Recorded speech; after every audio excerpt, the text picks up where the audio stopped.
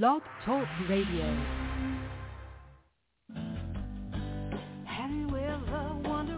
Welcome to MindShifters Radio with the Forgiveness Doctor, Dr. Michael Ryce.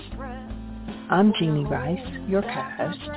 We also have co-hosts Dr. Tim Hayes and Michelle Pacheco. We will share with you the wisdom of the first century Aramaic internal process of forgiveness. We offer tools and support 5 days a week. We will support you in building a solid foundation within yourself to live in pure love, in Aramaic, Rachma. Michael is the author of the book, Why Is This Happening to Me Again? For more information about the forgiveness process, please visit www.whyagain.org. And now, welcome to the show, MindShifters Radio.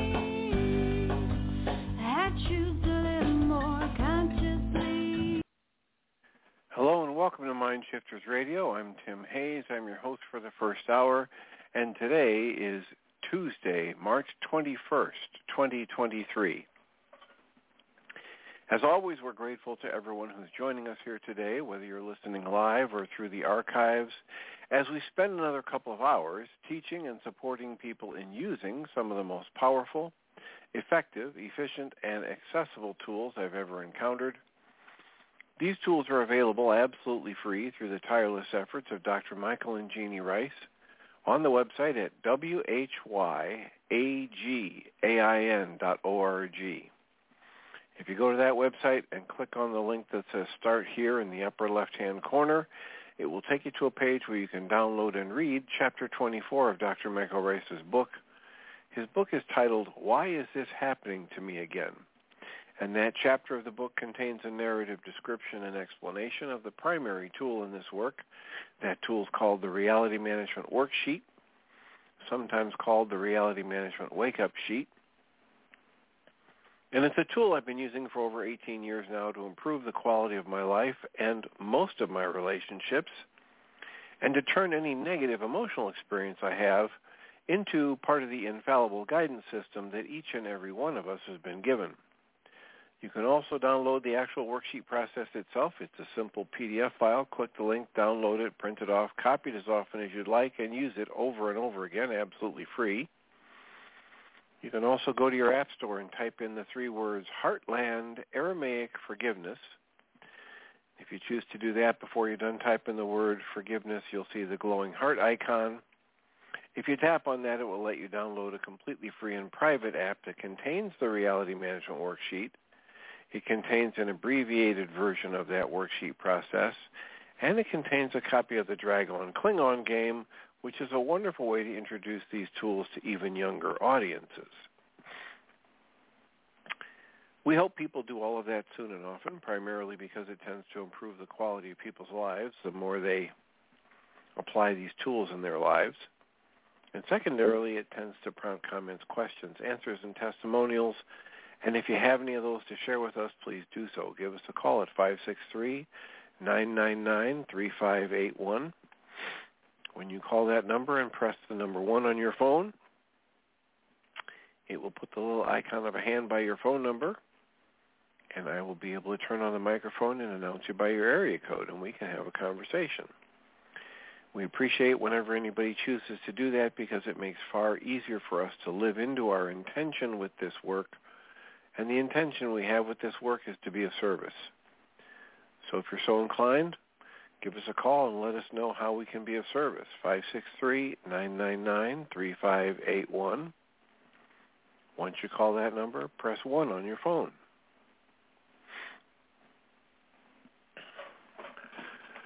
Area code 610, I believe this is Susan. It is, thanks. I'm able to be on the show because my flight doesn't leave till after the shows. So I have a question. I've probably asked a version of this question before, but when you say these tools have helped with my relationships, but then you put in most, of course, when you say that, that doesn't mean that one relationship has got you in shreds and the quality of your life is deeply gone, but the relationship hasn't improved or something. And anyway, that leaves a little room for the fact that sometimes things don't go the way we want them to. And I had a rude awakening the other day. I told you about it. A little grandson who we were hoping was healing from what looked like a bipolar / narcissistic personality disorder like his father. He was severely threatened by the fact that some money might not come his way that he thought he was entitled to, even though it would be coming to his mother. And I guess in his mind he has thought that he's going to be supported all along the way, and that he is not capable of earning his own living. What happens when he gets scared is he gets totally and utterly beyond nasty. Says things about Tim Bingham has been paying for his college tuition, his parking garage, his meals, and his apartment because his father is not stepping up with any of that. And yet he says the most incredibly rude things about us, like the fact that we're manipulative, we're privileged. I mean, he just lays on the insults, which blows my mind. He's a very smart guy. And I do my tools, and I still feel terribly destabilized and kind of sick when he launches into his act, which I thought they were over. So I just wanted to ask about the most of my relationships situation and how mental illness might figure into maybe helping us create an adjustment to the tool using. I don't know how to put it. Well, so, the reason I took to saying that is because I would get some questions from people like you and from others about these relationships not turning out the way I want them to. And so I decided to, make it very clear that when I apply these tools, it's not a magic wand that makes my life begin to turn out exactly the way I want it, and nothing unwanted ever shows up in my life. That's not what happens when I use these tools. As a matter of fact, I have talked quite openly about how since, 19 or 20 years ago when I was first introduced to these tools, I've had a number of life events that I would have labeled catastrophic or tragic or, hateful and unwanted. And so it's not that, hallelujah, the tools have arrived and life is bliss and nothing but bliss.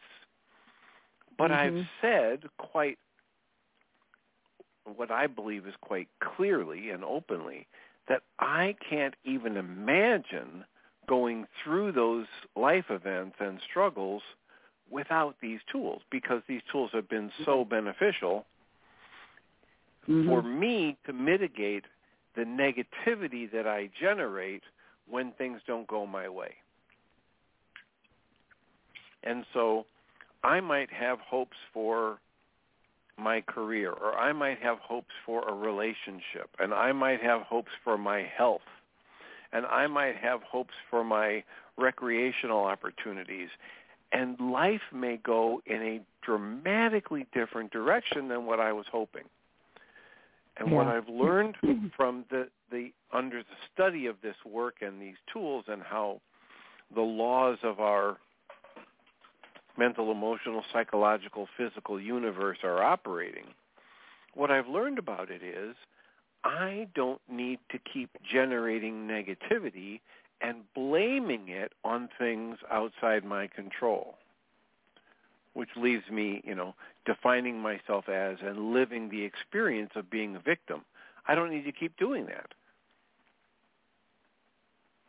So I can, have a conflict with somebody or a disagreement, and I can offer, let's have a discussion, let's sort it out, and they might reject me out of hand. They might reject me by ignoring me, or they might reject me with all the negativity and venom that your grandson is capable of. The point I'm trying to make when I make that statement in most of my relationships is I don't have any control over that. The only thing I have control over is what do I do with the energies in me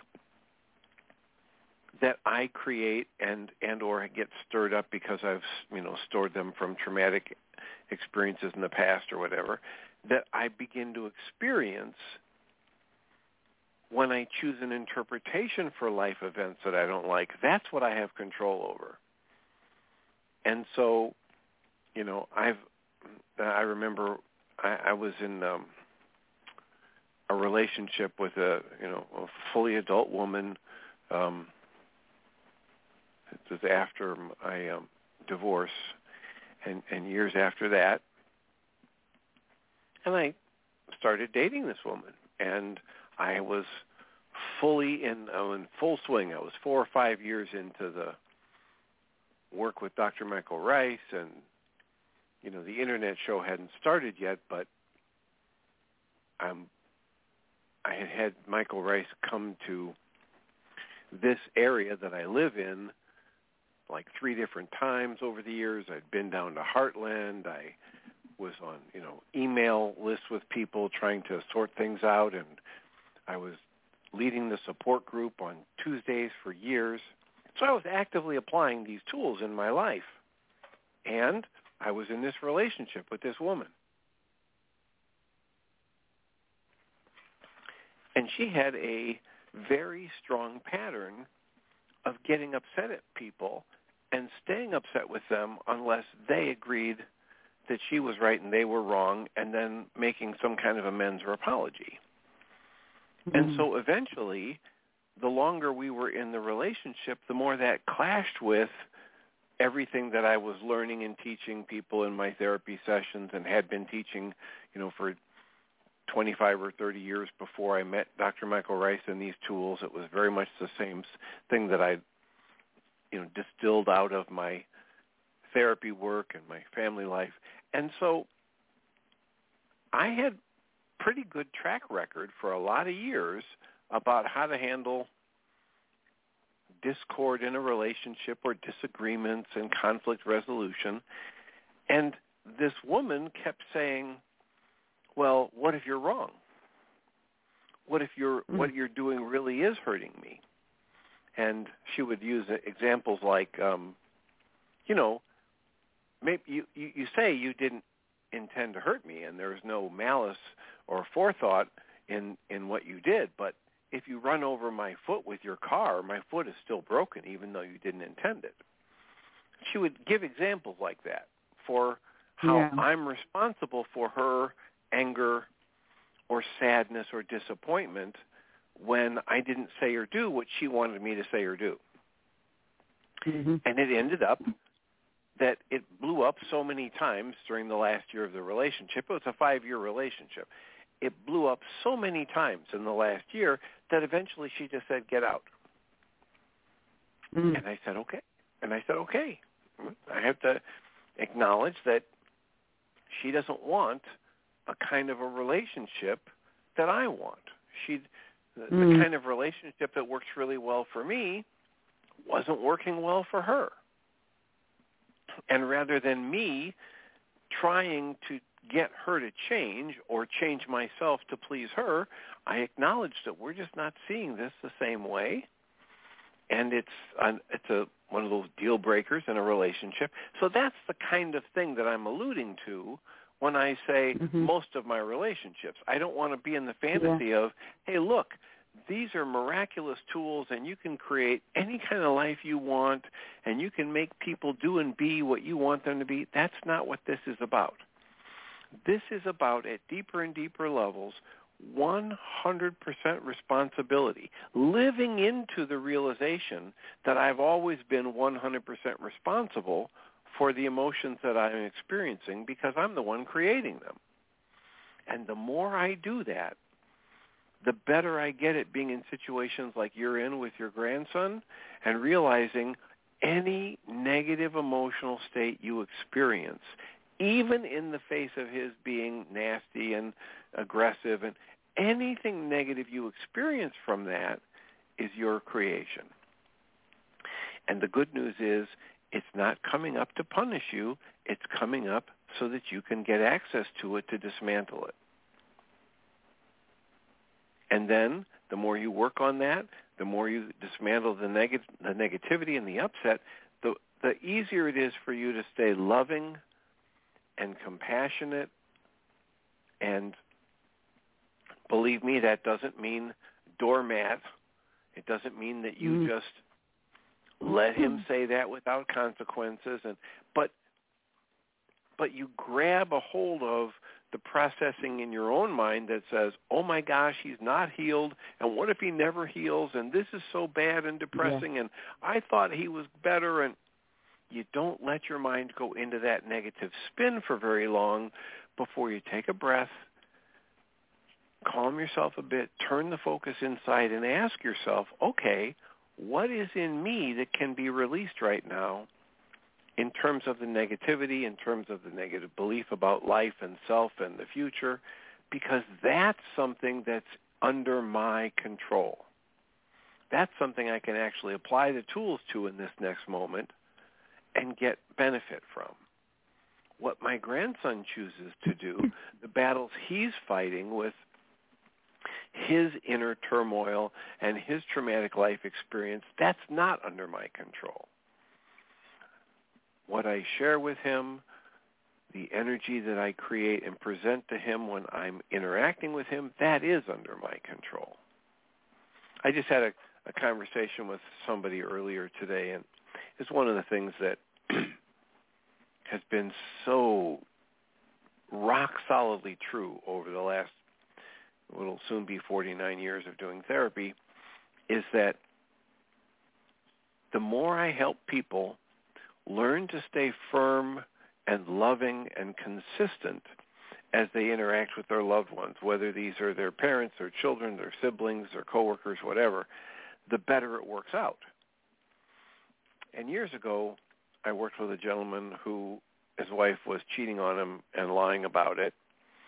And then the lying came to an end because she got caught by the police having sex in public. Whoa. And so, you know, you can't really hide that. It's in the newspaper, blah, blah, blah. So now he had to come to terms with the fact that the marriage wasn't going to last.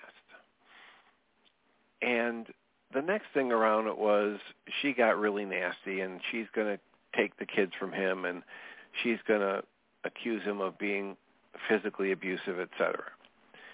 So he got thrown out of the house, and he's got these two teenage daughters, and his wife, their mother, is doing everything she can to poison their minds against him.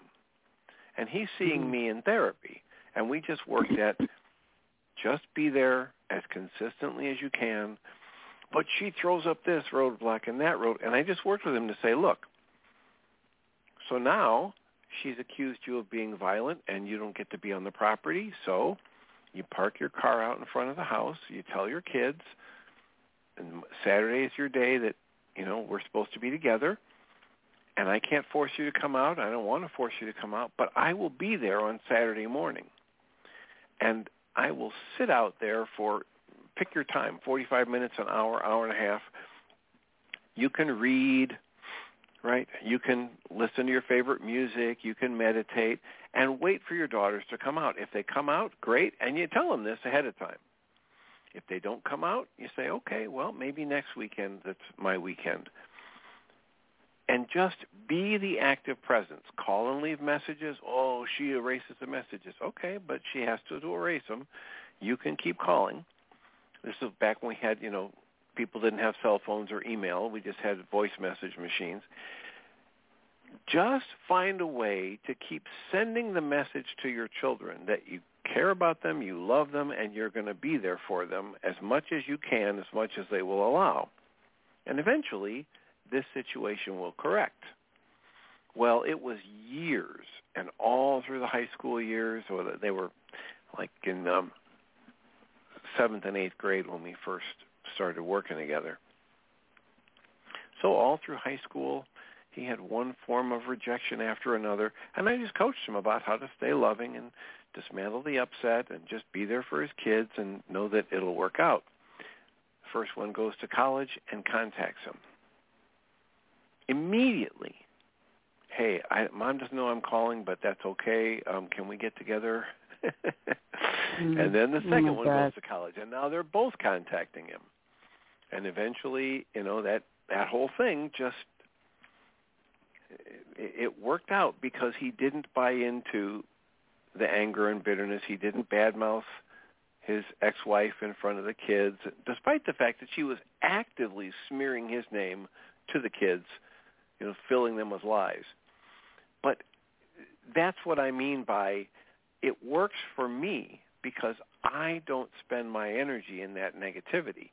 And anybody that I have the opportunity to be in a relationship with has access to that. They have access to what I'm putting out.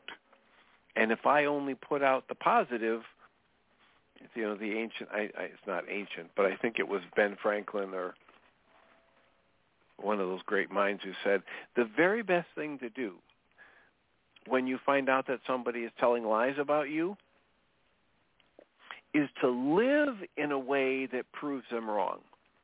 You don't say they're wrong. You don't shout them down. You don't take out a billboard. It's just living your life in a way that demonstrates the opposite. And when I do that, say that again? Whoa, keep talking. That's just quite a story, and it's a very familiar one. When I do that, well, it comes up today because I just got off the phone with another patient who hasn't been to see me for 4 or 5 years, but she told the same story. Mm-hmm. One of her 2 kids after the divorce got, sweet-talked by the ex-husband, father, et cetera, and decided not to have any contact with her, and then she went to divorce mediation, and fortunately the divorce mediator said the same kind of thing I had said to her in therapy and coached her through staying positive, and it's the very same thing. And eventually, if she doesn't turn on the other father, doesn't spill more hatred into the mix, stays loving, and is there for him in any way that she can be, then all of it starts to work its way out. Why? Because there's this genetic urge within us to achieve and to maintain a connection with our parents. Love and acceptance, you might say, approval, you might say, whatever the word is. It's almost as though it's in the genetics. It's in the genetic code. And I've told stories about working with kids that were severely abused as infants and young children, and now I'm working with them in a therapeutic day school, and I get coached by people, whatever you do, don't say anything bad about their parents or the abuse they went through when they were younger. Why? Because they will literally try to scratch your eyes out. Right? Because it doesn't matter. They are the parent. And if I can get parents to understand that no matter how much venom and vitriol flies out of the mouth of a teenager when they're upset with me because I won't let them have the car or have their boyfriend sleep over or whatever, it's not going to override this inherent drive for love and acceptance and all of the good, loving energy that I pour into the relationship or into the atmosphere between me and them if they're not choosing to actively engage with me in a relationship at this time. So I can send out that, Pierre Pradervan, Gentle Art of Blessing energy, and it's just as real as actively being with them and going to the store and buying them something. Mm. I may not see the results instantly, but it doesn't mean it's not real. That's so interesting, that story, because my daughter's husband did that, poisoned the minds of his boys against her, and they've all, two of the three are with her now and realizing their father isn't well. She doesn't say bad things about him. She has held that space, and she's gotten them back. The middle boy is the one I'm talking about, who spends a lot of time with his father and gets a lot of negative input about my daughter and about her parents, which is Tim Bingham and me. And so it's just an amazing story and good to be reminded. My question, though, is somewhere in between two juxtaposing things earlier. Is it okay if I go back there? Because how I react to my grandson, it's true. It's my responsibility. It's my work to be okay, to hold a loving space. I'll start from another angle. I have a good friend whose daughter is bipolar in a similar way than my grandson, but living at home, 27 years old, having affairs, prostituting herself. She's still living at home. One day she'll be completely docile, helpful, doing the dishes, dressing properly. The next day she'll go out with practically nothing on and go sell herself. And she is horrible to her parents when she's in the dark side. And it's a kind of horrible that seems outside the circle of a normal person's rage or mood swings.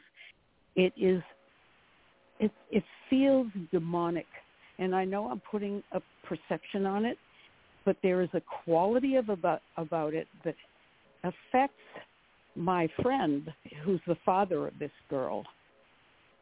So he says he's just off balance. He feels as if he is going crazy. He feels under siege.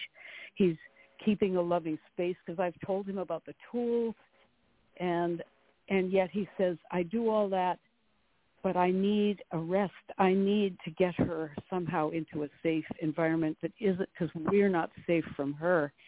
And he tries to explain to me the quality of the dark thing that happens to her.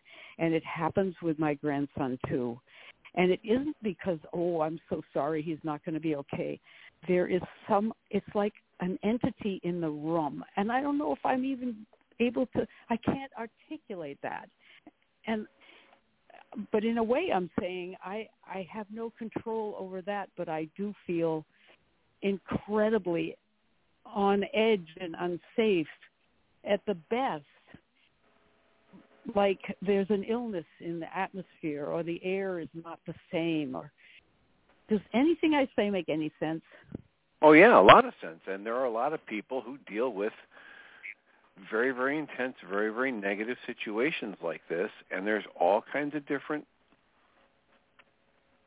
advice about, how far do you tolerate, what you tolerate, and how far you let it go, and where you draw the line, and that's all, case by case, people have to decide what they contain within themselves as human resources and what they're willing to tolerate. Yeah. Right. And you're out true. On the street months or years ago for a situation like the one you're describing with this friend, and you either, I don't care how old you are, you either abide by the rules of our house or you don't live here. Yeah. And, once they're past 18 years of age in most states, the parents don't have to let them live under their roof if they're not living according to their rules or if they're not willing to be respectful to people in the house, etc. And so some people have the mindset, have the core strength, personality strength to say, okay, this far and no farther. And when you cross this line, you will be leaving our house one way or another. And other people don't have that. So they just don't feel like it's the right thing to do, or they don't feel strong enough to do that. And they end up staying in a situation that is actively abusive to them. Yes. And that's and what's that's happening here. Right. And that's a situation that's just, case by case. You can't tell anybody what to do with that. You can recommend at a certain point that they get some professional help, but the professional help they get may or may not be good advice for them, may or may not be a good match for their personality. And again, when I run into that with people, whether they're my own patients or they're people I know in situations like that, I fall back on sending them a gentle art of blessing. I don't mean giving them the book. I mean I start doing the blessing work when I think about them, when my mind wants to go dark and negative. And I just, I correct the energy that I'm generating and experiencing, move it to as loving a space as I can, as quickly as I can, and then move on. Because I don't have control over other people's lives. I mean, I sometimes have people in therapy sessions, and they're choosing to drink the poison, so to speak, right? They're choosing to either sit and think horrible, negative things about their ex-husband or their children or their, boss that fired them from a job or whatever, and or they're sitting and watching the most negative news reports around the country, around the globe, and they're getting themselves revved up in rage. And they'll come in for a session. And what do I do with that? Well, as long as they're willing to come in for a session, I'll try to keep working with them about choosing differently. Choose again. Yeah. Choose the loving perspective. But this is a very real thing, and this is upsetting. And okay, well, you could continue to look at that as though this is happening to you, and it's the news of the world that is upsetting you. Or you could choose to understand that you're choosing to focus in on this very negative slice of the world of the news, and that there's always more going on there than just what you're going to get in any news show. And if they say, okay, but, and they want to argue with me, there's only so far I'll go in the arguing. And I'll say at some point or another, either you want to benefit from the tools that I have to offer or you don't. And it's okay either way. But I won't pretend with you that you're in therapy and things are going to get better when you keep drinking the poison and you're not doing anything to work or to choose differently. It's okay if you want to choose that, but I won't, you might say, sanction it, right? I won't keep seeing you and taking your money as though this is a therapeutic process when in truth it's not. Yeah. That's good. And I know that there are some therapists that would never do that because they would say, well, at least they, have me, and they, if I fire them as a therapist, then that's abandonment, and I might trigger their old issues. And so that's that therapist's perspective. And that therapist is perfectly in their rights to choose to practice that way. Just like your friend that you described in this situation is within his rights to let his daughter continue to live there and be abusive to him. I'm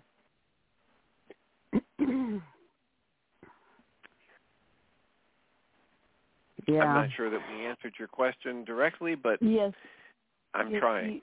You did. Well, when you said, yes, I've seen that, I have no words for that, for the kind of dark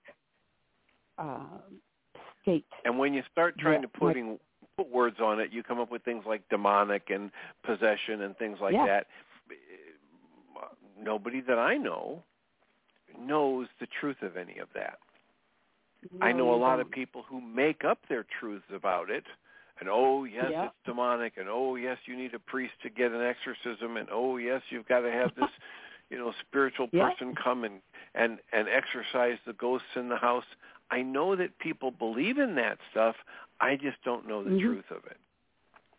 Yeah, I've had fantasies of saying, in the name of Jesus Christ, but I don't have that kind of power with my friend and his daughter. But, those ideas cross the mind, but how do we know we don't?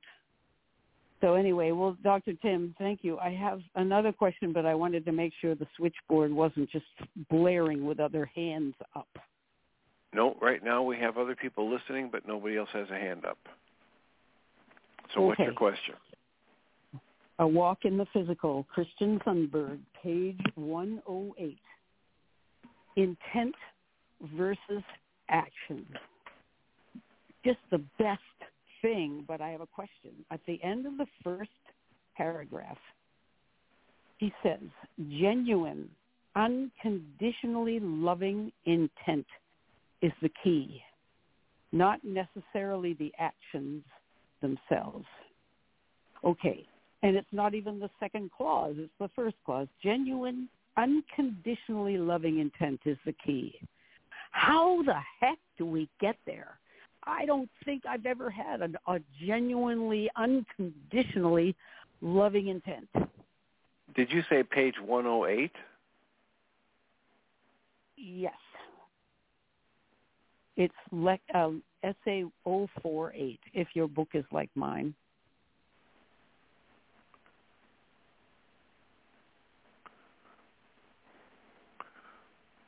Yeah, intent versus action. Yeah, I remember hearing this. I think what through the course of listening to that book, as I've been doing on Audible, what I hear him saying over and over again is that his experience and his knowledge base and his belief system at this point is that developing and strengthening that intent is our sole purpose for being here. Okay, so good. How do you do it? You practice. How do you do it? You get in more and more difficult situations and do your best to keep your intention loving. So he is talking about the end result of an enlightened person. No. You want to go to this binary all or nothing kind of thing and the end result thing. That's what this sounds like, Dr. Kim. I know, but listen, you don't have to go there, right? You can keep it as a process. You can think, I'm like Guy Finley says, I'm the bridge that's under construction. We all of us in our lives are under instruction. It's the purpose for being here is to learn and grow. Why are we having a life? Why do we go to school? Because we will be engaged in the process of learning. Okay. That's good. Thank you. And so here, if you think about that, in his perspective from this book, we only choose to come into the physical because we have the intention to learn and grow and get better at this. What is this? At being more loving, at learning to be more loving in more and more challenging circumstances. So if you consider that as a background, then when he says here in this essay, Intent versus Action, he says, our deepest intent is what matters. He's saying you wouldn't be in the physical unless your deepest intent was to be loving and to get better and to grow. So you don't need to panic. Okay. You don't need to judge yourself as failing. Failing is not optional. You can't fail because you're always learning and growing.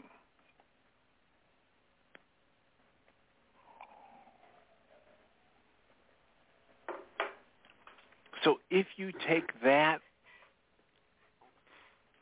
interpretation of these words and breathe into it, does it help dissipate the negativity that you were generating? Yeah, a lot. Thanks.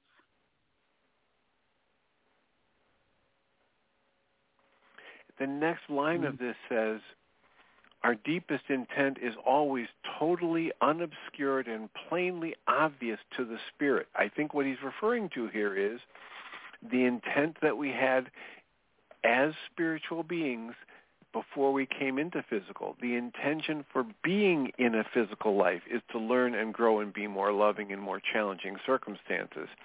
The next line says, in fact, every intent we've ever held and every action we've ever taken our entire lives is clearly remembered by the whole, capital W-H-O-L-E. Mm-hmm. And so we learn from them. When our lives are reviewed after the completion, what is applauded is not necessarily what we did, but when we truly acted from selflessness and love. Genuine, unconditionally loving intent is the key, not necessarily the actions themselves. And he's saying, don't panic because you've got that as a foundation in your true nature as a spiritual being, and that's why you're here, and you will just get better and better at embodying it in the conscious level the more you work at it, the more challenges you go through and step back and do the evaluation and use the tools, etc. But you don't need to panic because you're not failing. You're just in training.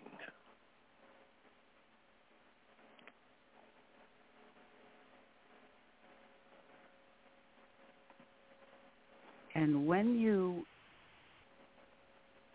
are, the last sentence again, genuine, unconditionally loving intent is the key. That is the state of being or mind or heart that has given up all goals so that you can be there without any attachment or expectations or projections. Well, you or can anything. have some expectations, but you're not too attached to them. You're not so attached to the expectations or the goals that you're going to give up your conscious connection to your loving nature. Mm. Good. Does that make sense? I mean, it's Yep. not a bad thing to have a loving intention and a loving goal and some loving expectations.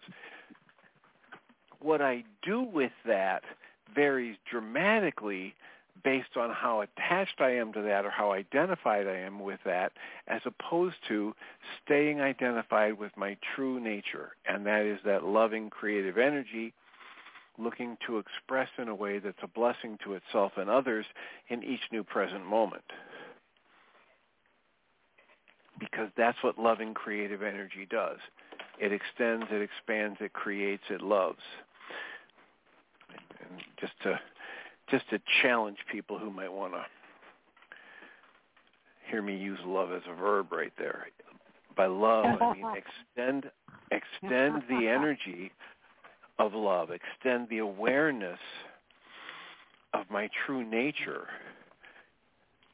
in this present moment with my consciousness. That's all we're talking about. That's the goal. And that's what loving energy does. It just expands and extends.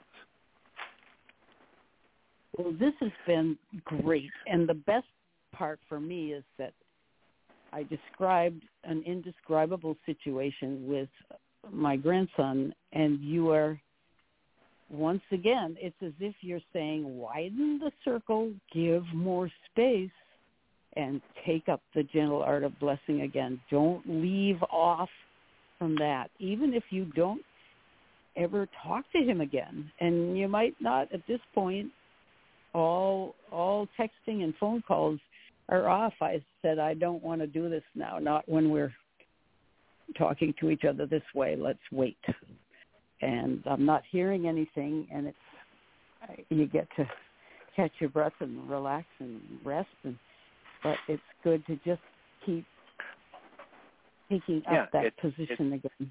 What you're saying there is something that I try to encourage people to do more often, which is you're setting a boundary that's healthy, that excludes repeated abuse.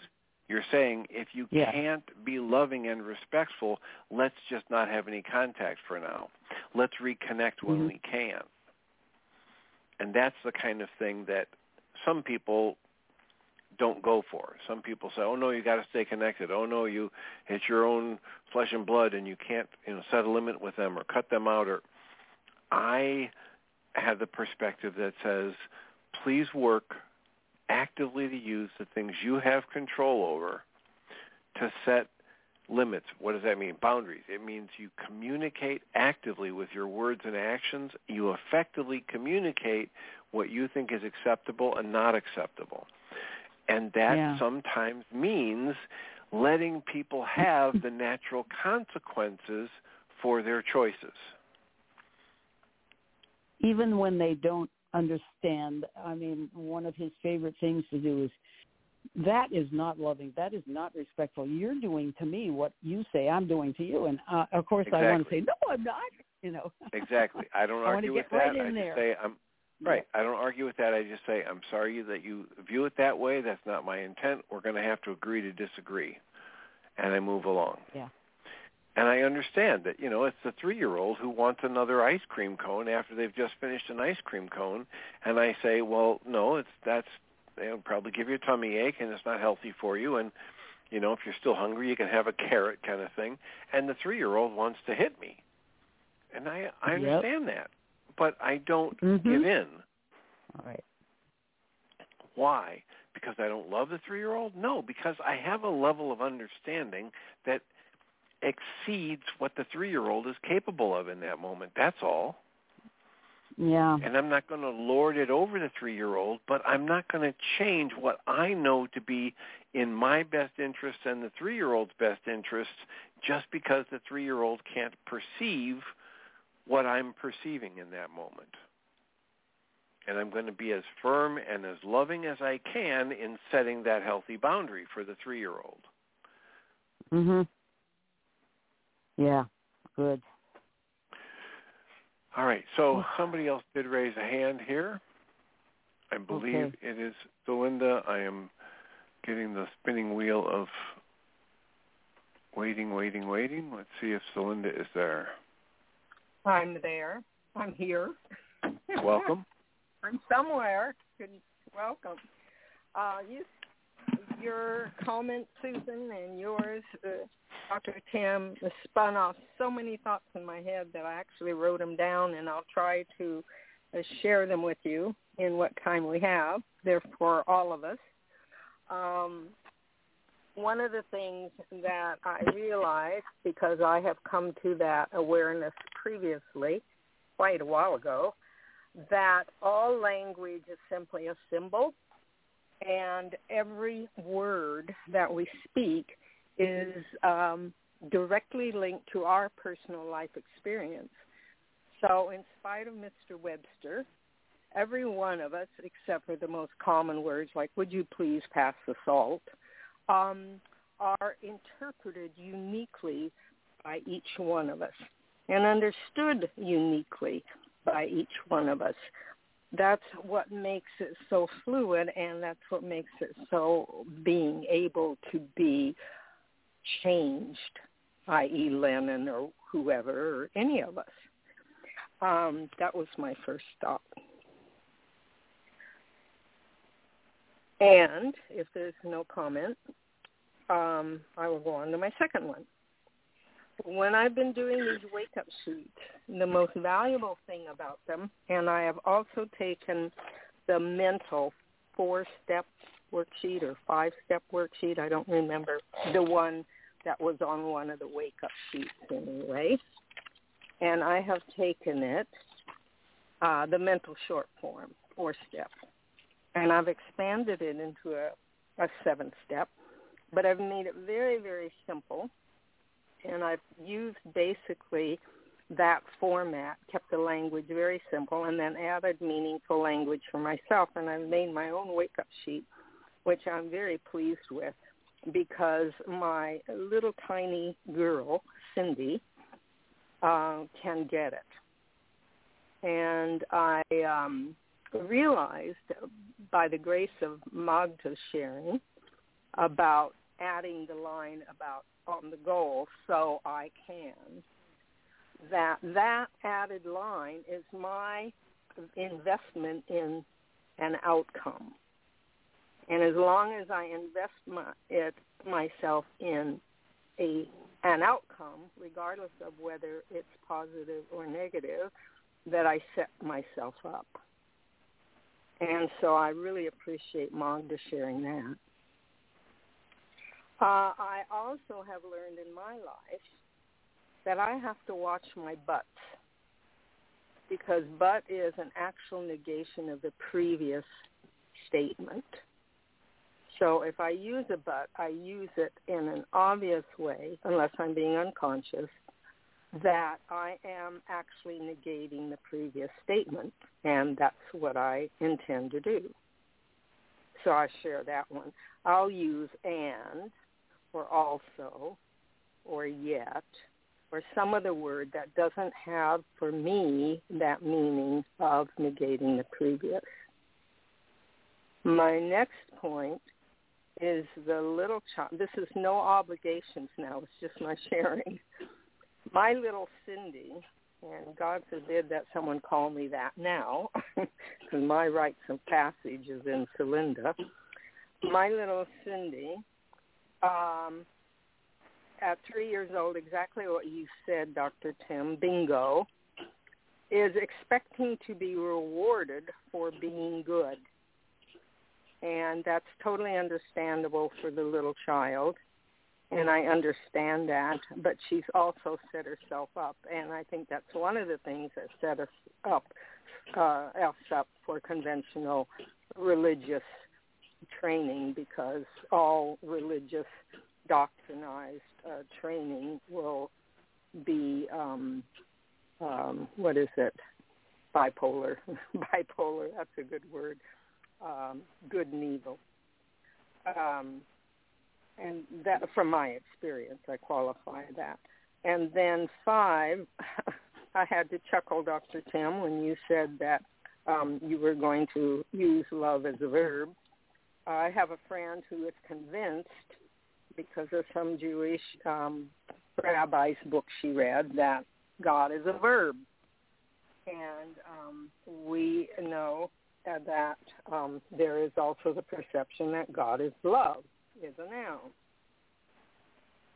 Well, I don't make a distinction between the two, because if someone is love, someone is going to do love. And so if someone uses the language that is politically incorrect or not correct, but it is a way for me to bridge with them with love and neutrality, then I will use the word. And if I feel comfortable using the word because it has a unique meaning to me, I will use it.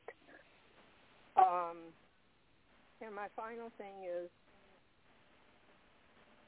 practicing the middle way.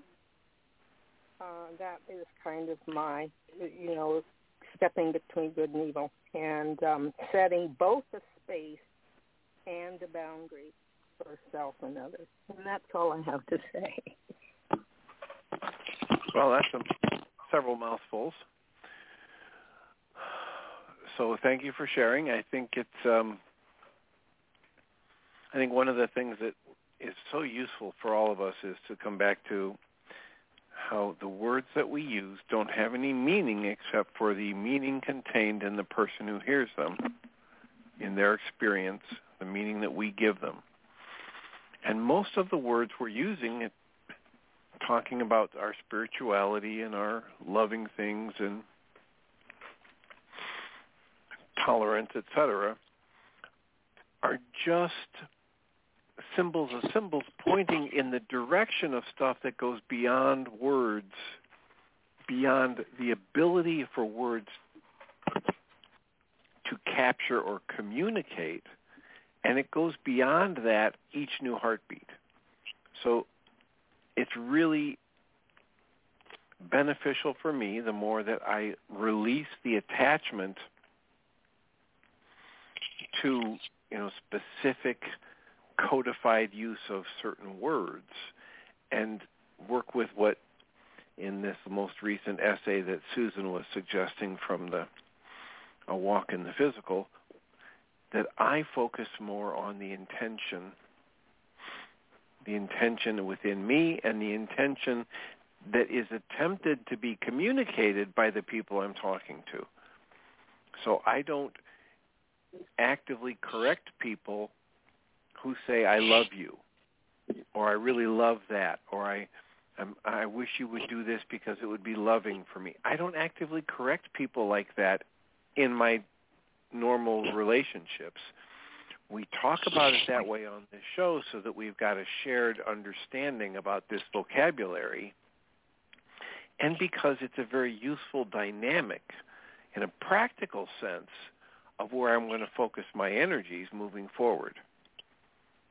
And I understand I'm the one creating this internal experience, and maybe I'm creating a sense of feeling stuck because I'm referring to this creative energy as love as though it's something I do to somebody or something they're supposed to be doing to me. And if that gets me stuck and I clarify it with the language and all of a sudden I'm no longer stuck, there is a practical benefit to me in doing this. But I just wanted to be clear, I don't walk around listening for people using the word love as a verb and then jump in to correct them as though I have some great knowledge or access to wisdom or knowledge that they don't have. I don't play that game. Right. And if my languaging was such that it seemed like that's what I was intending, I wasn't. I was just sharing my life experience.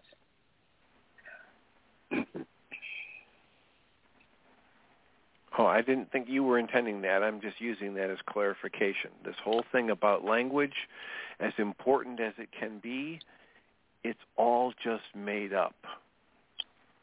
And so, the bottom line for me is, how can I move my experience more day in and day out to be more positive, more loving, more compassionate, more gratitude-based? That's the practical benefit for me in applying these tools on a regular basis and studying how they function.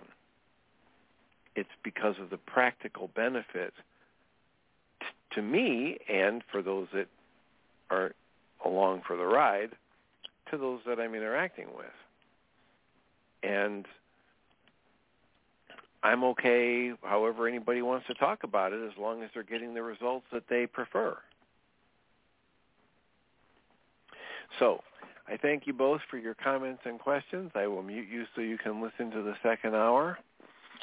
I will remind us all that we come from love. We're made of this stuff we call love. We actually are love, and everything else is false. And welcome, Jeanie Ryce. Thank you, Dr. Tim. Appreciate you. And my condolences on the passing of your father. Thank you. It was a pleasure to be with him when he left his body. And then the next day was really easy when my brothers came in, and it just seemed to flow, and God gave us grace, and it was just really smooth. Thank you. Well, you're very welcome and deserving. Have a wonderful show. Thanks. So welcome, everybody, to the second hour of MindShifters Radio. Today is Tuesday, March the 21st. Michael had an appointment this morning. He was processing with someone and getting some body work done, and he said if he wasn't back for me to play a recording. So he is not back yet. So I'm going to start one that is communication, responsibility communication, part 1. Thank you. We'll investigate the fact that there are two types of communication. Generally speaking, in the world, what we're taught to do is a thing that I like to call projection communication. And that is, we take the output of our minds, what's going on between our ears, and we talk as though what's going on between our ears is actually what's happening out there, as opposed to using language that recognizes that what's going on between our ears is unique to us. It belongs to us. It belongs to no one else. And to just give an illustration of that, I'm going to do a piece of art. We've actually done this in a couple of other workshops, but this illustrates the point for us, and that is if I draw a drawing here, many people look at that drawing and recognize it. And what they'll recognize it as is anything from a Volkswagen to somebody peeking over a table to Kilroy. Oftentimes we'll get people who will look at that and say, oh, well, that's a two-door igloo. And my offering is that what that is that's lines on a board and that's all. The meaning of a two-door igloo or a Volkswagen or someone peeking over a table or Kilroy comes from the content of the observing mind. So when this person looks at these lines on the board, depending on the content of their mind, that framework will resonate or cause brain cells to fire. And when brain cells fire, information that is internal to us fills in and gives meaning to this framework. Now, if we took someone from the jungles of Guatemala, this person has never seen anything more complex than a dugout canoe, and we showed them these lines on the board, how long do you suppose it would take for them to figure out that that's a two-door igloo? What teaching would you have to do? What experiences would you have to give this person from the jungles of Guatemala to get them to even conceive of this possibly meaning a two-door igloo? We have somebody who lives in a jungle setting in a subtropical region of the world. They've probably never seen temperatures go below 70 degrees. They've never read a book. They've never seen a television. What is this thing that comes from the sky you tell us about that comes down in white flakes? And when it lands on my hand, it is what I know as water. What are you talking about? I mean, how are you going to explain that to the person from the jungles of South America as you attempt to explain a two-door igloo? And then, how are you going to explain to this man that there's actually a place in the world where a wave jumps up out of the ocean and it is so cold that that wave actually freezes in midair, solid, takes what he knows as a liquid water and turns it into something solid. And that something solid, you're going to find a way to saw this water, to cut this water into blocks and build a structure that people can live in. Water turned solid, and you live in it. How is this guy ever going to make any sense of that? Well, what you're going to have to do is you're going to have to give him information.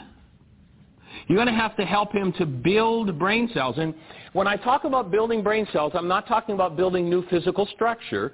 I'm talking about putting information into that structure. When you look at that and go two-door igloo, you have that information already in your mind. You have all the files that it takes, and they'd be pretty significant when you really recognize how many files have to fire simultaneously to give you the idea of a two-door igloo. And how much work you're going to have to do for this fellow to have the brain cells that can even start to conceive of a two-door igloo. So in order for him to hold that meaning, he's got to have that content. When we look at communication, in order for any mind to hold a meaning, that mind has to have that content. And once a mind has that content, if that mind utilizes projection communication, i.e., if I said that is a two-door igloo, there's nothing there about an igloo. The words I'm using describe an interior reality that I hold as a possibility for that framework. Now, let's imagine for a minute that our two-door igloo is a very sensitive being, very sensitive person. And I hold, let's say for instance, maybe I was an Eskimo and life in the igloo is very painful for me. And so I start to describe all of the experiences that an igloo means to me, all of the content that I have, but I use words that make everyone around me think that everything I'm experiencing inside of me is all the fault of the igloo. And this sensitive igloo goes, "What, you're blaming me for all of that pain? But I had nothing to do with it." When we utilize projection communication, we use words that attempt to say that the content of our mind must be about someone else. And once you recognize how this mind works and the role that words play in it, what you'll recognize is that the words that you use to describe the content of your mind are describing the content of your mind. The minute you insist that those words must be true about someone else, and that someone else doesn't hold that as true about them, you're going to end up with a conflict. And chances are you'll put an end to communication in that situation. Our objective with this workshop is to assist people to be able to open their communication.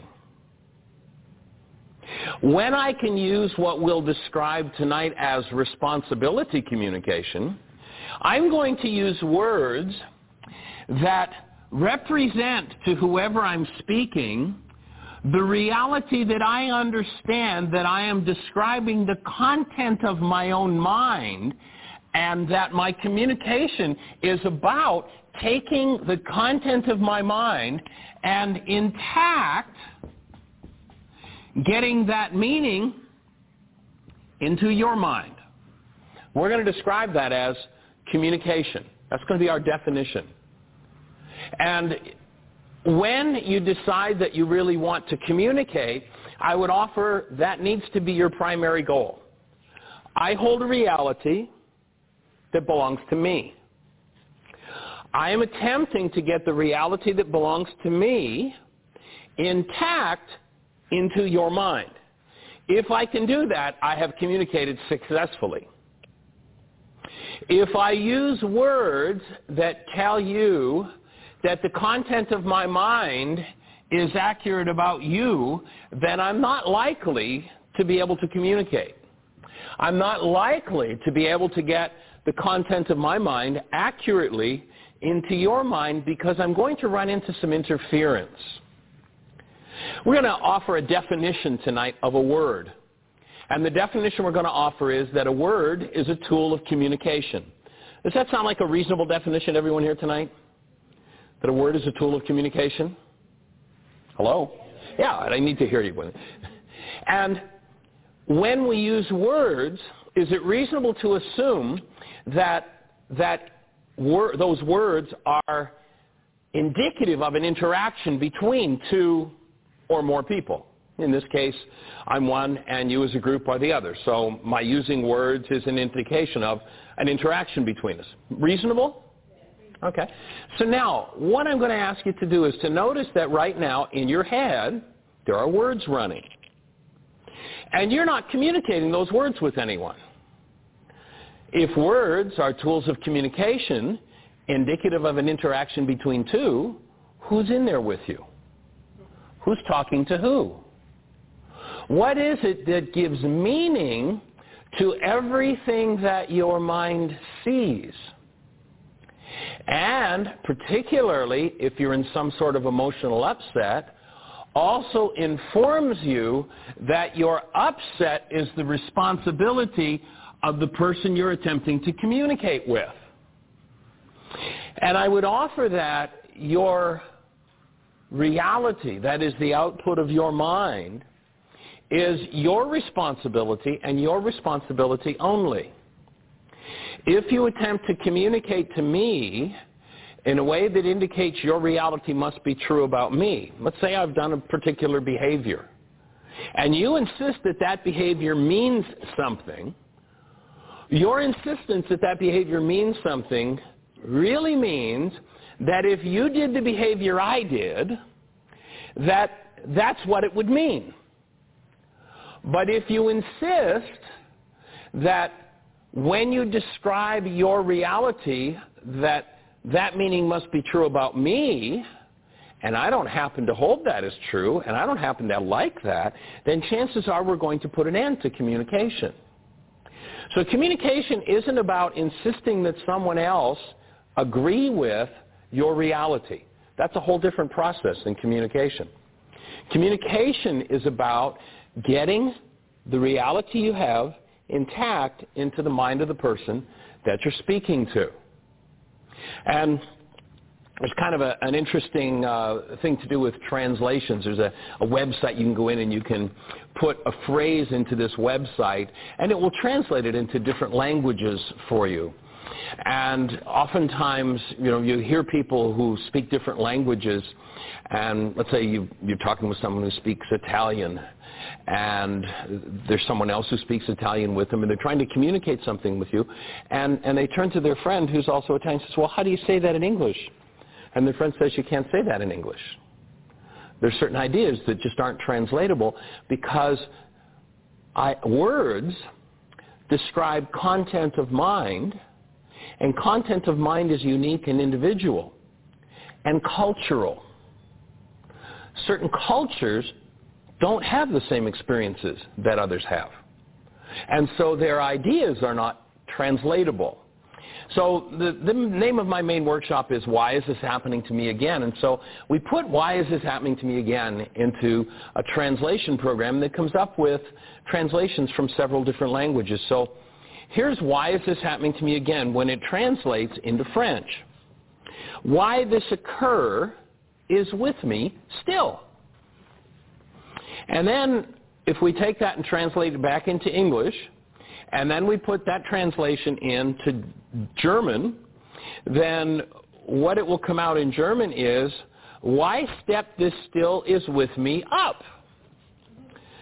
And then if we put that into Italian, what comes back from an Italian translation is, why ago a step this anchor is with me in on.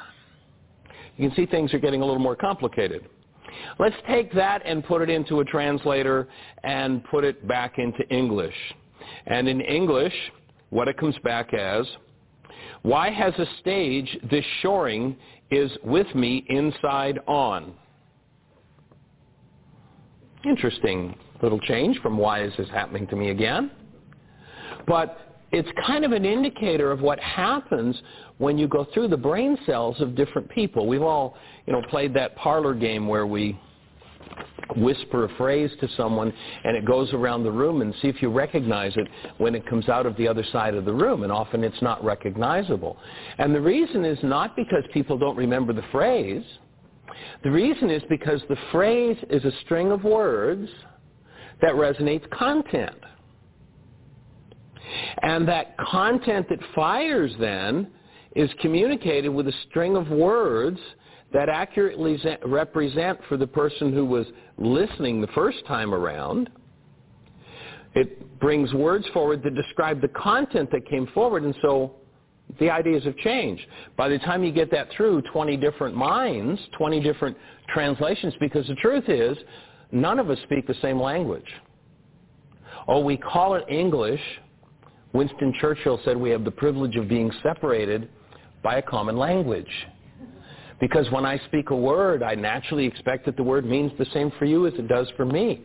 And when you understand how the human mind works, that's simply not the truth. It just doesn't work that way. In fact, words are so powerful at directing human perception that if you go back 2,000 years ago in the Aramaic language, we hear a phrase when it's translated through the Greek that goes something like this: the eye is the lamp of the soul. If the light for you is darkness, how deep will your darkness become? Have you ever read that phrase out of the Greek scriptures and gone, huh? What does that mean? If we go to the Aramaic, here's what that phrase says. There's some interesting Harvard research that was done that says that in a time frame where 10,000 brain cells fire, that is, there are 10,000 measurable units of electrical activity, that the max amount of information that shows up in the conscious mind is 9 bits of data. It's estimated in that same time frame that there are approximately 20 trillion bits of data potentially available. So our mind uses a tiny fragment of what's going on in the world and takes a tiny fragment of what goes on in the mind to build its reality. And what was said in the Aramaic 2,000 years ago was the perceptual output of your mind, your reality, is the light or the guide for your journey through the 20 trillion bit world.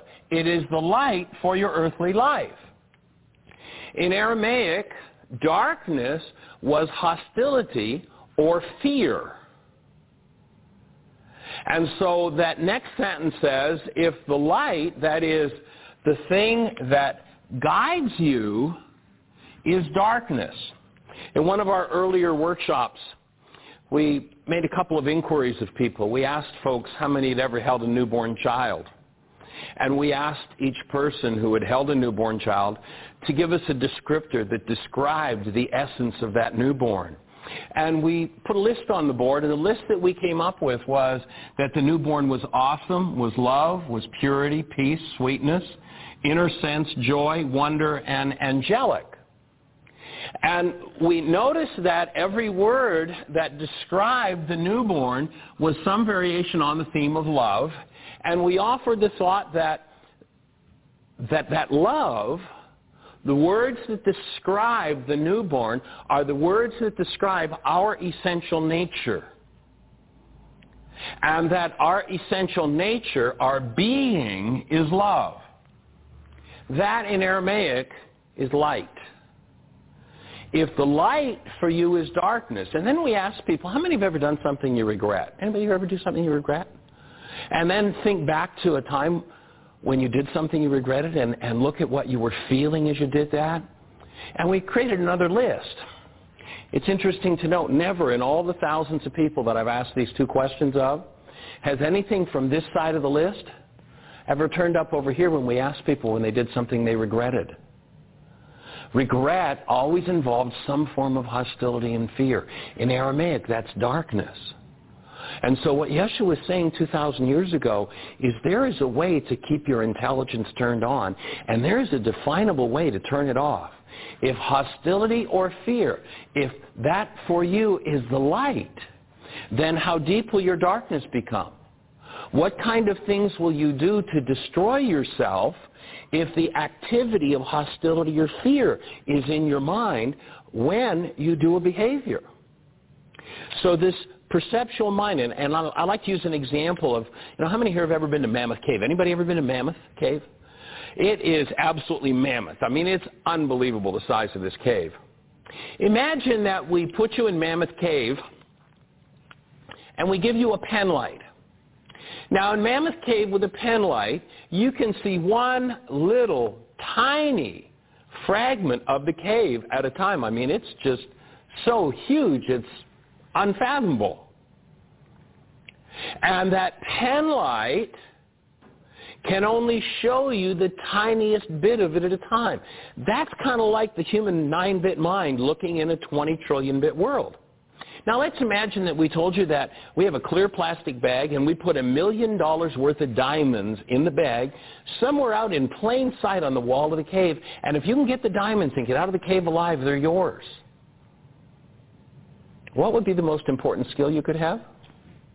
Wouldn't it be the ability to point the light in the right place at the right time for what you need to do next in the cave to get to the diamonds and get out with them? Let's imagine that you use the light and you look and you look and you carefully search the wall of the cave, and finally you see that glitter of the diamonds. You go, I've got them. There they are. And in order not to lose them, of course, you keep the light shining on the diamonds and you go charging off toward the diamonds. And you don't use the light to show you the 30-foot pit in front of you. You've got a serious problem, right? Well, that's exactly the same if you allow either hostility or fear to enter into your mind. If so, your lights are out. And if that becomes your guidance, then you'll do things you regret. And that's that phrase, how deep will the darkness become? If you want to do real communication in your relationships, in your life, the first thing you need to do is maintain intelligence. The first step to maintaining intelligence is to keep the lights on. You've got to keep love active in your mind.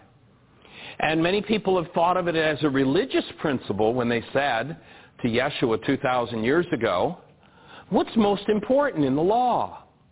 And it's made to sound like some kind of something that belongs to some old fogies in the desert and, thousands of years ago, and it really doesn't have much to do with us modern, updated people today.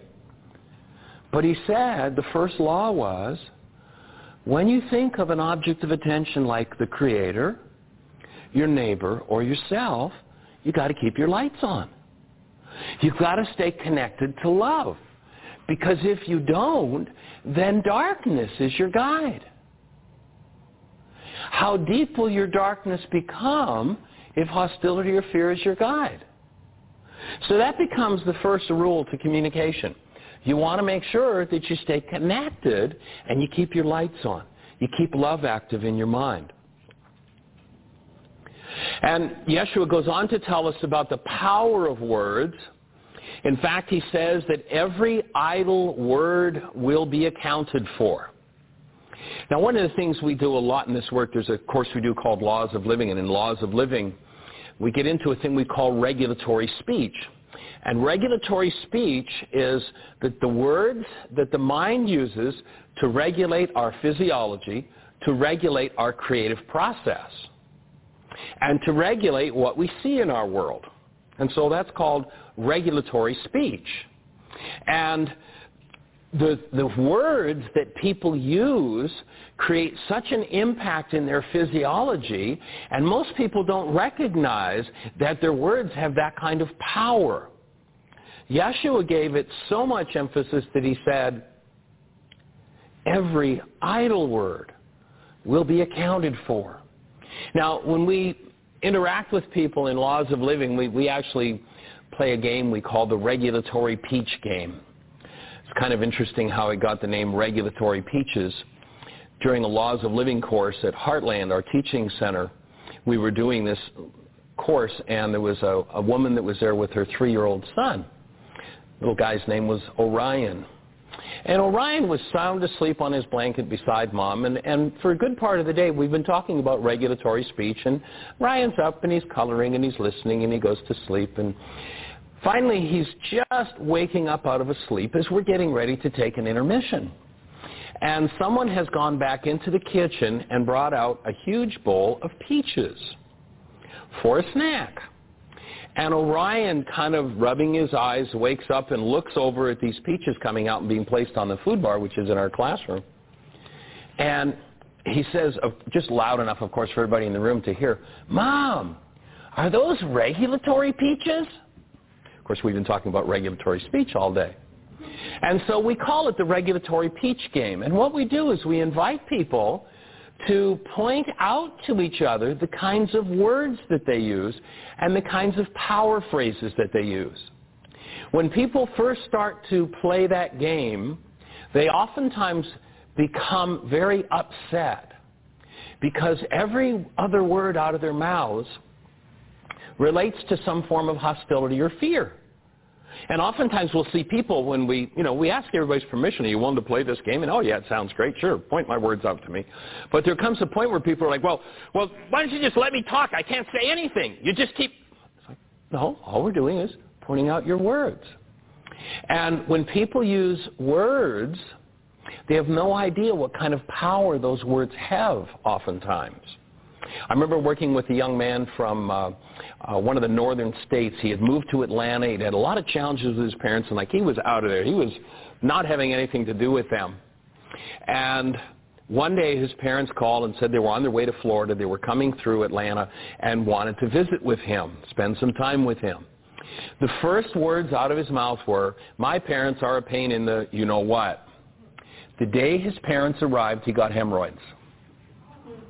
The day his parents left, his hemorrhoids left. That's the power of our words. Watch how you communicate with yourself, and that your communications toward yourself come through a mind with the lights on, where love is present. Because when you utilize hostile and fearful power phrases toward yourself, you can be creating things in your life that you really don't want to create. You can be creating things in your life you really don't want to create. And once you recognize that, then you start looking at those power phrases. Because what we know is we live in a world of energy. We don't live in a world of matter. And in this world of energy, the energies that we engage in determine how our world unfolds around us. For instance, if you watch people whose power phrases are things like, I can't stand that, what you'll find is people who end up with foot and leg problems. I can't stomach that. You'll see people oftentimes who have digestive problems. That's a pain in the neck or any other body part. And they end up with problems in that part of their structure because as an energetic system, the structure is always listening and giving a quality to the frequencies we engage in with our thoughts and with our words. There's a cell biologist named Bruce Lipton. We have a DVD called Mind Body Bioenergetics. And that DVD is a 1-hour television interview with myself and a 1-hour television interview with this fellow named Bruce Lipton. He's a cell biologist, and what Bruce is showing is that when you think a thought, and of course that's represented by a word, when you think a thought, that thought literally turns into a molecule in your structure. It solidifies as an energetic device we call a molecule or a neuropeptide. That neuropeptide circulates around in your structure until it finds a cell that has a receptor site that matches. It locks onto that receptor site, and then the cell replicates the thought chemically. The neuropeptide is replicated, and you get to live with the chemistry of your thoughts. There's an interesting video on YouTube. I just got an email about it, and I'm not sure where to find it except that the first letters on it are EFT if you want to look it up. It just was put on there in the last day or two. And what it shows is live blood analysis when someone is in a normal, healthy, happy state and how the blood cells move and how they look. And then, in this experiment, what they did is they had the experimenter and someone who had no idea what was going on. They showed the blood of both of those people, the live blood of both of those people. And then they sent the fellow who is the participant out of the room, and the experimenter sends hate to this fellow. And then they bring him back in the room immediately, and they do more live blood analysis on both of those people. The blood of the person sending the hate was a disastrous mess.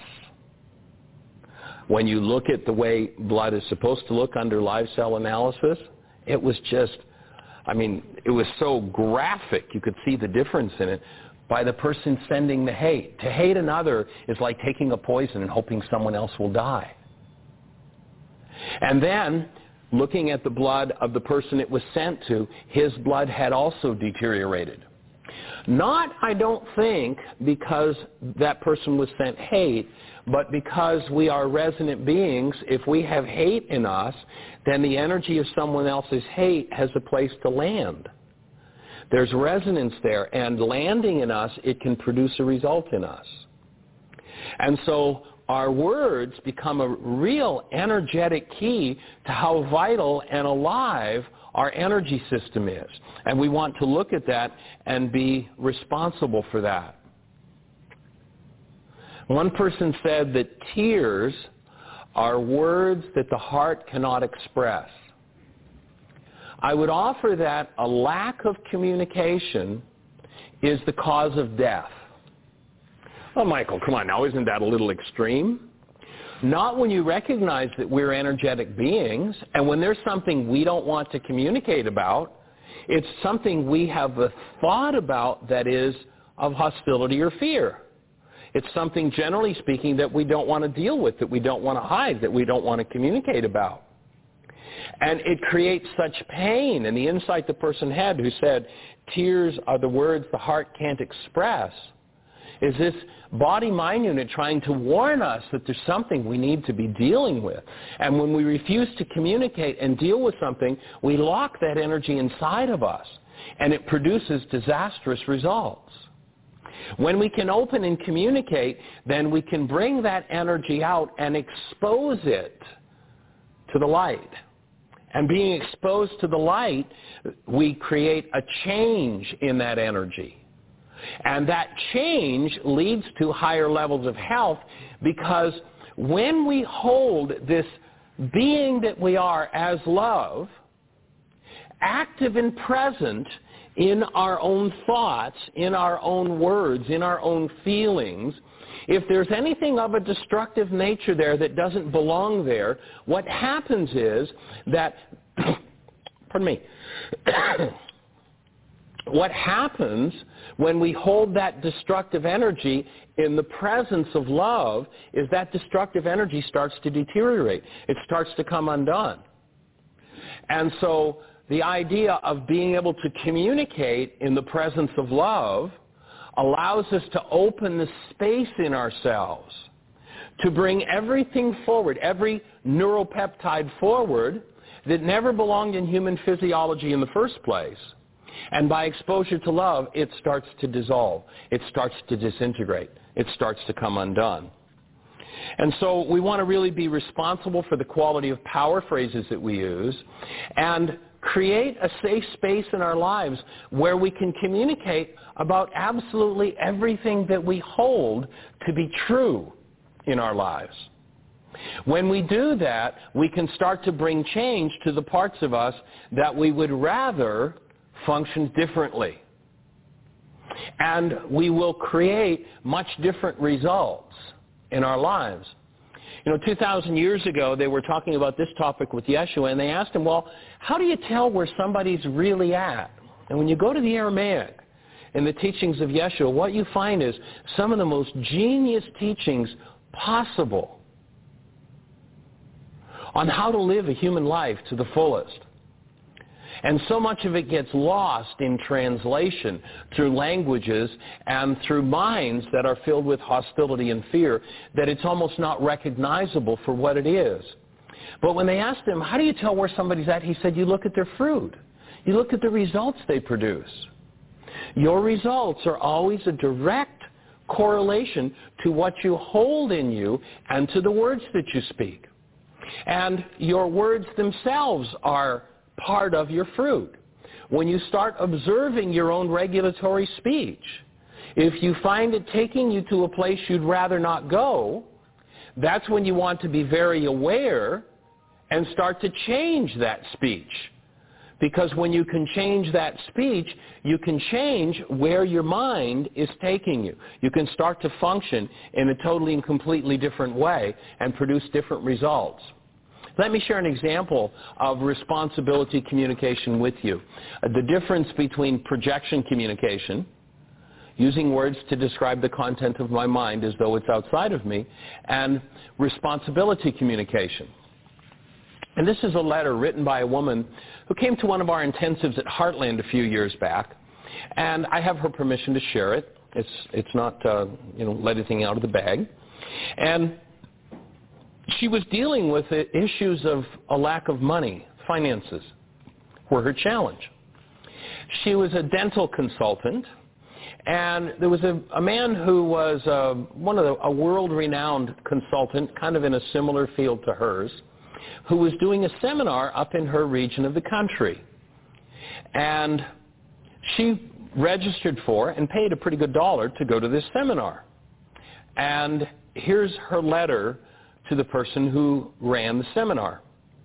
Dear Dr. Such and Such, since our brief encounter at the Marriott Hotel in Cambridge last Friday, I've found I have an issue in me that I'd like your assistance in dealing with.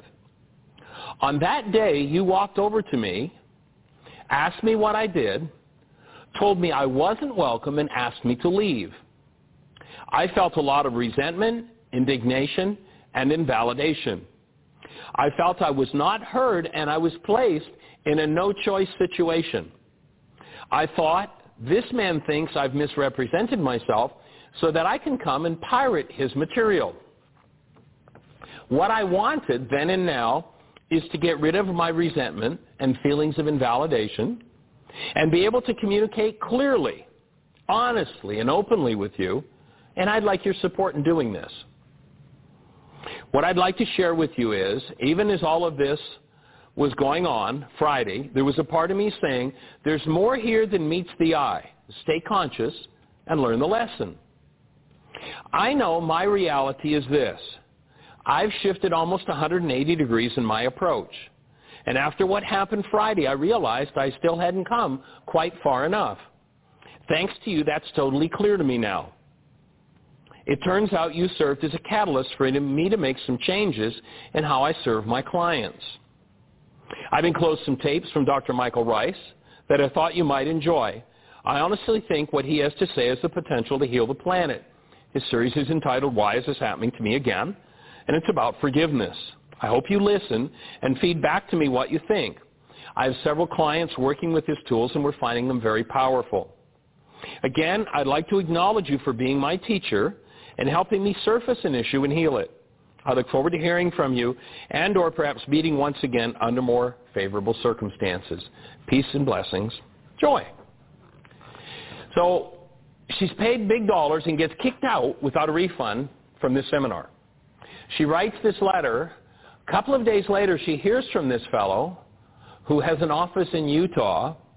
He calls her and says, this is the most powerful piece of business communication I've seen in all my years in business. And I would like to meet with you and discuss it further. He was doing a seminar sometime in the next couple of weeks in New York, and where this particular weekend he kicks her out of his seminar, though he's being paid to have her there. He, on his own nickel, flies in to see her. They meet. He invites her to come out and consult with him with his staff on communication. And this letter just follows step by step our responsibility communication process. He ends up offering her a job. And the job that he offers her is going to pay her more money than she's ever thought about making. And her money problem is solved. Although she decides it's not appropriate for her to take that job, turns it down. And a couple of months later, there was another person who was doing a similar consulting seminar. She went to it, paid the registration fee. And the first night of the workshop, the fellow who's up on stage doing the seminar points to her, asks who she is, and says, I want to meet with you. They meet, and it turns out, in the same circumstances where just a few weeks before she's getting kicked out, this fellow on Sunday afternoon with a whole room full of paying clients who are all in the dental profession turns his seminar over to her and asks her to come up and speak. And her money problem is solved. Responsibility communication opens up the places in us that we don't want to open up to. And after we take an intermission, we'll come back and look at just how to do that process. Let's take a short intermission. So when we look at the impact that our words have on our minds and the light or the guide for our lives, it is profound.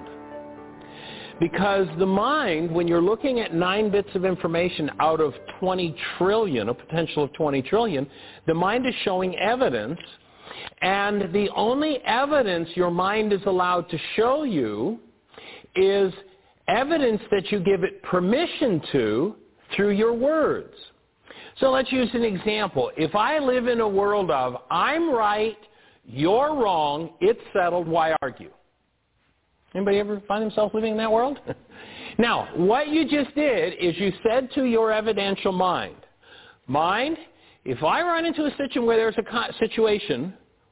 conflict, if I run into a situation where there's a conflict, you are only allowed to show me realities that prove that the conflict is somebody else's fault and that I'm right.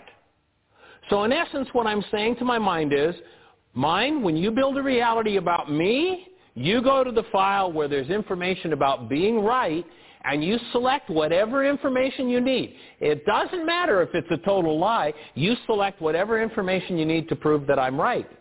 And that's the only reality my mind will be able to generate about me. And then, if I'm thinking about someone else, I'm saying to my mind, you go to my file on they're wrong. And you're only allowed to use that data to build a reality about them. And now I live in a world of a fantasy. This is what has anybody here ever been accused of doing something that you absolutely never did? Of saying something that you never said? Yes. A few of you have. Has that happened to you once? How about putting your hand up if you've ever been accused? I see everybody in the room has their hand up. Okay, now I'm going to count down. Keep your hands up if you want. I'm going to count down, and when we get to your number, I'm going to ask you to drop your hand. It's happened to you once, twice, 3, 4, 5, infinite number of times? For most, it's infinite. Now, are all the people who've said you did something you absolutely didn't do, said something you absolutely didn't say, are they all liars? No, they're not liars. They actually saw you do it. They actually heard the words come out of your mouth, although it never happened. Because if they have a mindset of, I'm right and you're wrong, and there's a conflict where they've made a mistake, their mind can't show them that they've made a mistake. And if what they need is to hear the words come out of your mouth that prove that you're wrong, those brain cells will fire in them, and they'll actually hear you and see you. They'll hear you say the words, they'll see you do the behavior, even though it never happened. That's the nature of the evidential mind. In order to get past that, you'll have to love truth more than you love your own opinion. You have to love truth more than you love being right. You know, we live in a culture where, you know, they tell us that if you're just right, it will deliver so many wonderful things to you. Has anybody here who's gotten really good at proving that you're right noticed that proving that you're right gets you more and more and more alone all the time? It never delivers its promises. All that being right does is it locks your mind into the lie that you always have to be right even when you're in error. And that isn't a way to create warm, wonderful relationships.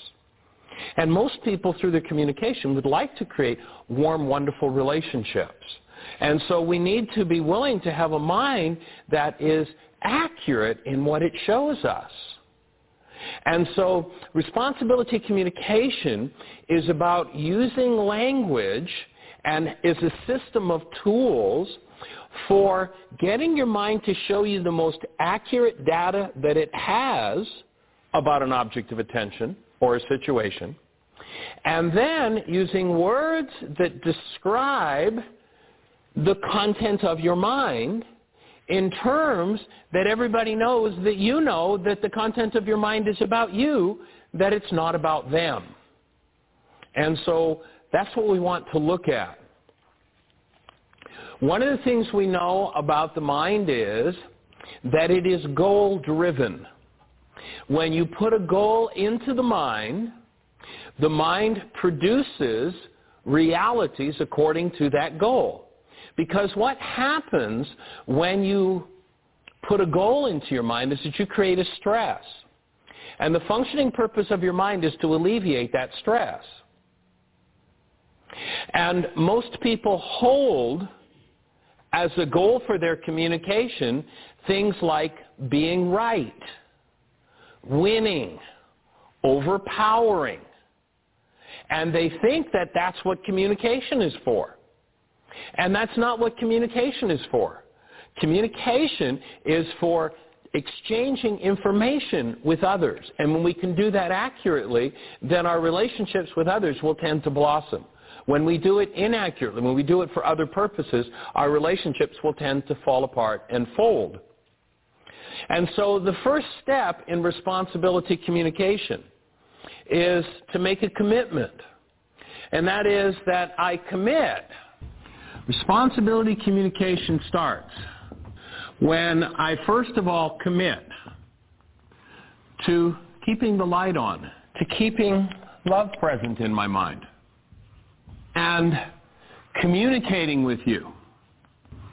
Now, when I set that as a goal, and that goal is more powerful than all the other goals that I've ever held for my communication, then what I will do is I will set a stress into my mind, and my mind will do its best to give me information about what kind of behaviors I need to do to alleviate that stress. Along with keeping love present, it's a good idea to keep the idea of goodwill in that commitment. That goodwill will serve in bringing about true communication in my relationships. So I want to communicate with you about this situation. If you look at that letter that I wrote, that I read earlier, the letter I read earlier from Joy, she says, I have an issue that I'd like your assistance in dealing with. Now, many people in a situation like she was in would be enraged.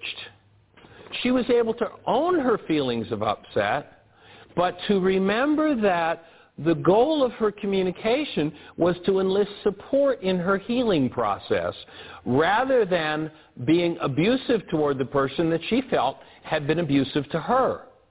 When you set those kinds of goals, and those goals are set with words, then your mind goes to work producing data that shows you how to do behaviors that will carry out those goals. And then you create an invitation. And the invitation goes like this. I have an issue.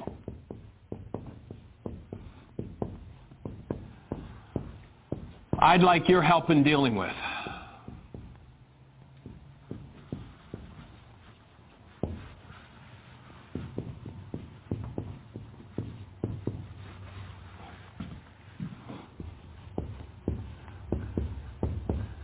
Your help in working through. So you create, first of all, an invitation. You're inviting this person to participate in communication with you. And if you're feeling disconnected, if you're feeling fear, if you're feeling some kind of hostility, this can be a great place to actually make a physical connection with the person that you're communicating with. So that might look like, I've really got some fear about talking about what's going on for me, and what I'd like to do is just join hands with you and just connect with you for a minute and create a safe space for us to communicate in. Would you do that with me? And by simply making that physical connection, you can open a whole different space in relationship and diffuse a lot of old hostility and fear. How many have ever been in a situation where you've had a conflict and you communicate about your conflict, and a couple of weeks later you find out that they were talking about a totally different situation than you were? Anybody had that happen? Well, responsibility communication means that you're going to take responsibility for making sure that you're both talking about the same situation. So the second step in this process is to identify, this is step 2, the objective situation. So objective observation. And here you want to identify the situation, not your perception of it, not the output of your mind, but the actual mechanical situation. So you identify the situation, not your perception about it.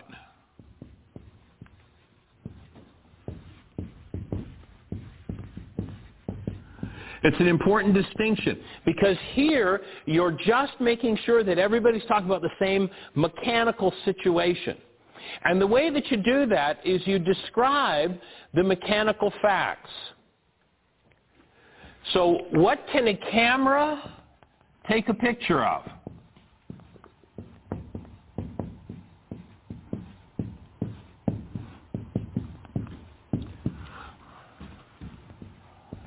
And what can a tape recorder record? And of course, if you're in a situation where there's a conflict, there are 2 people involved in the conflict, you want to make sure that both of you are described in these mechanical facts. So you include yourself in the description of the situation. So when you give people the mechanical facts, it's what actually happened rather than your mind's thoughts about what happened. There's a place in this process, it's the next step, for your thoughts about it, but at this point it's just for the sake of identification. You're identifying the situation that you're dealing with here. And so let's use an example using this step. Let's take an example. And I'm going to set up a scenario. Let's imagine that you're sitting at home quietly reading a book. You've worked today.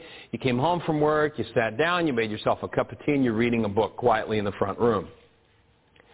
I come in the room, and I do a behavior. And what I'm going to do, and I'll ask you to communicate loudly enough so I'll be able to hear you, I'm going to ask you to just describe, using step 2, the objective facts, the mechanical facts of the situation. Okay? Would you do that? So I'm not in the scene. You're sitting in the front room, and I want you to describe the situation.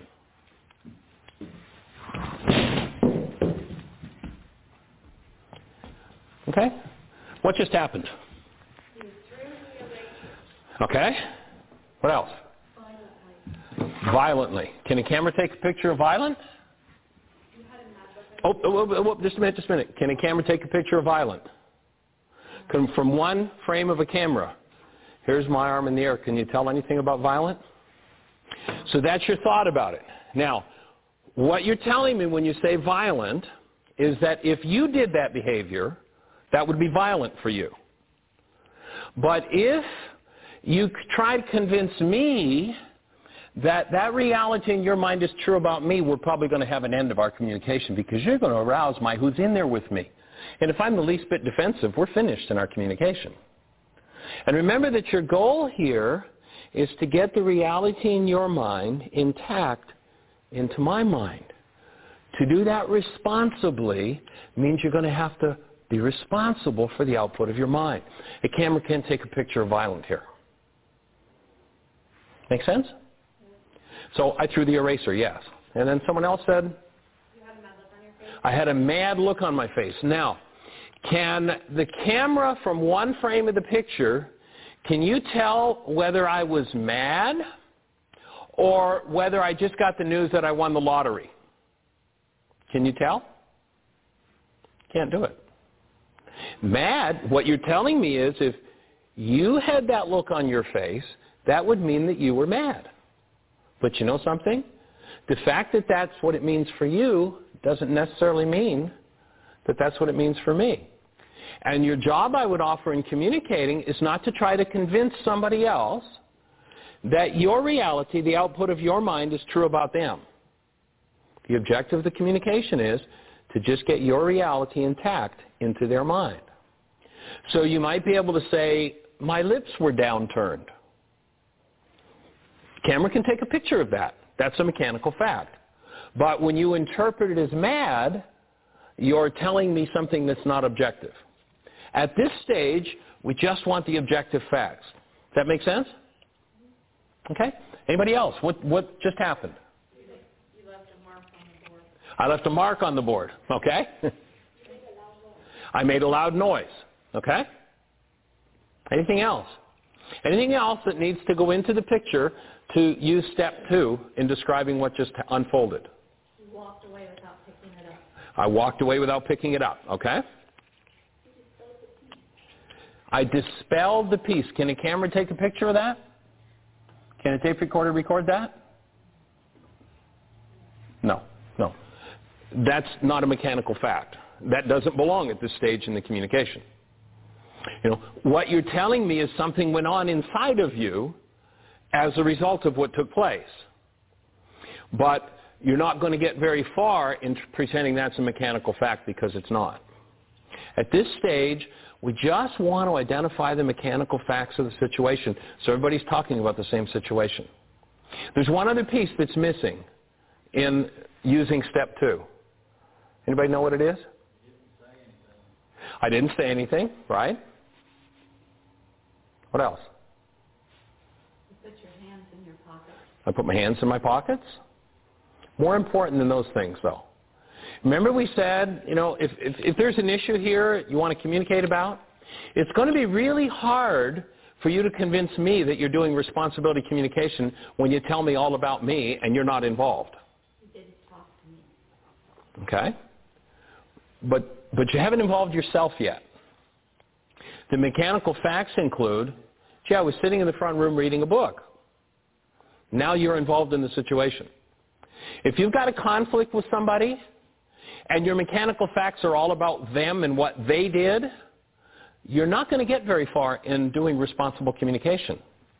You need to involve yourself in it. So in essence, the mechanical facts are, I was sitting in the front room reading a book. You came in. I noticed you had a chalkboard eraser in your hand. You threw it and it hit the whiteboard. You put your hand in your pocket.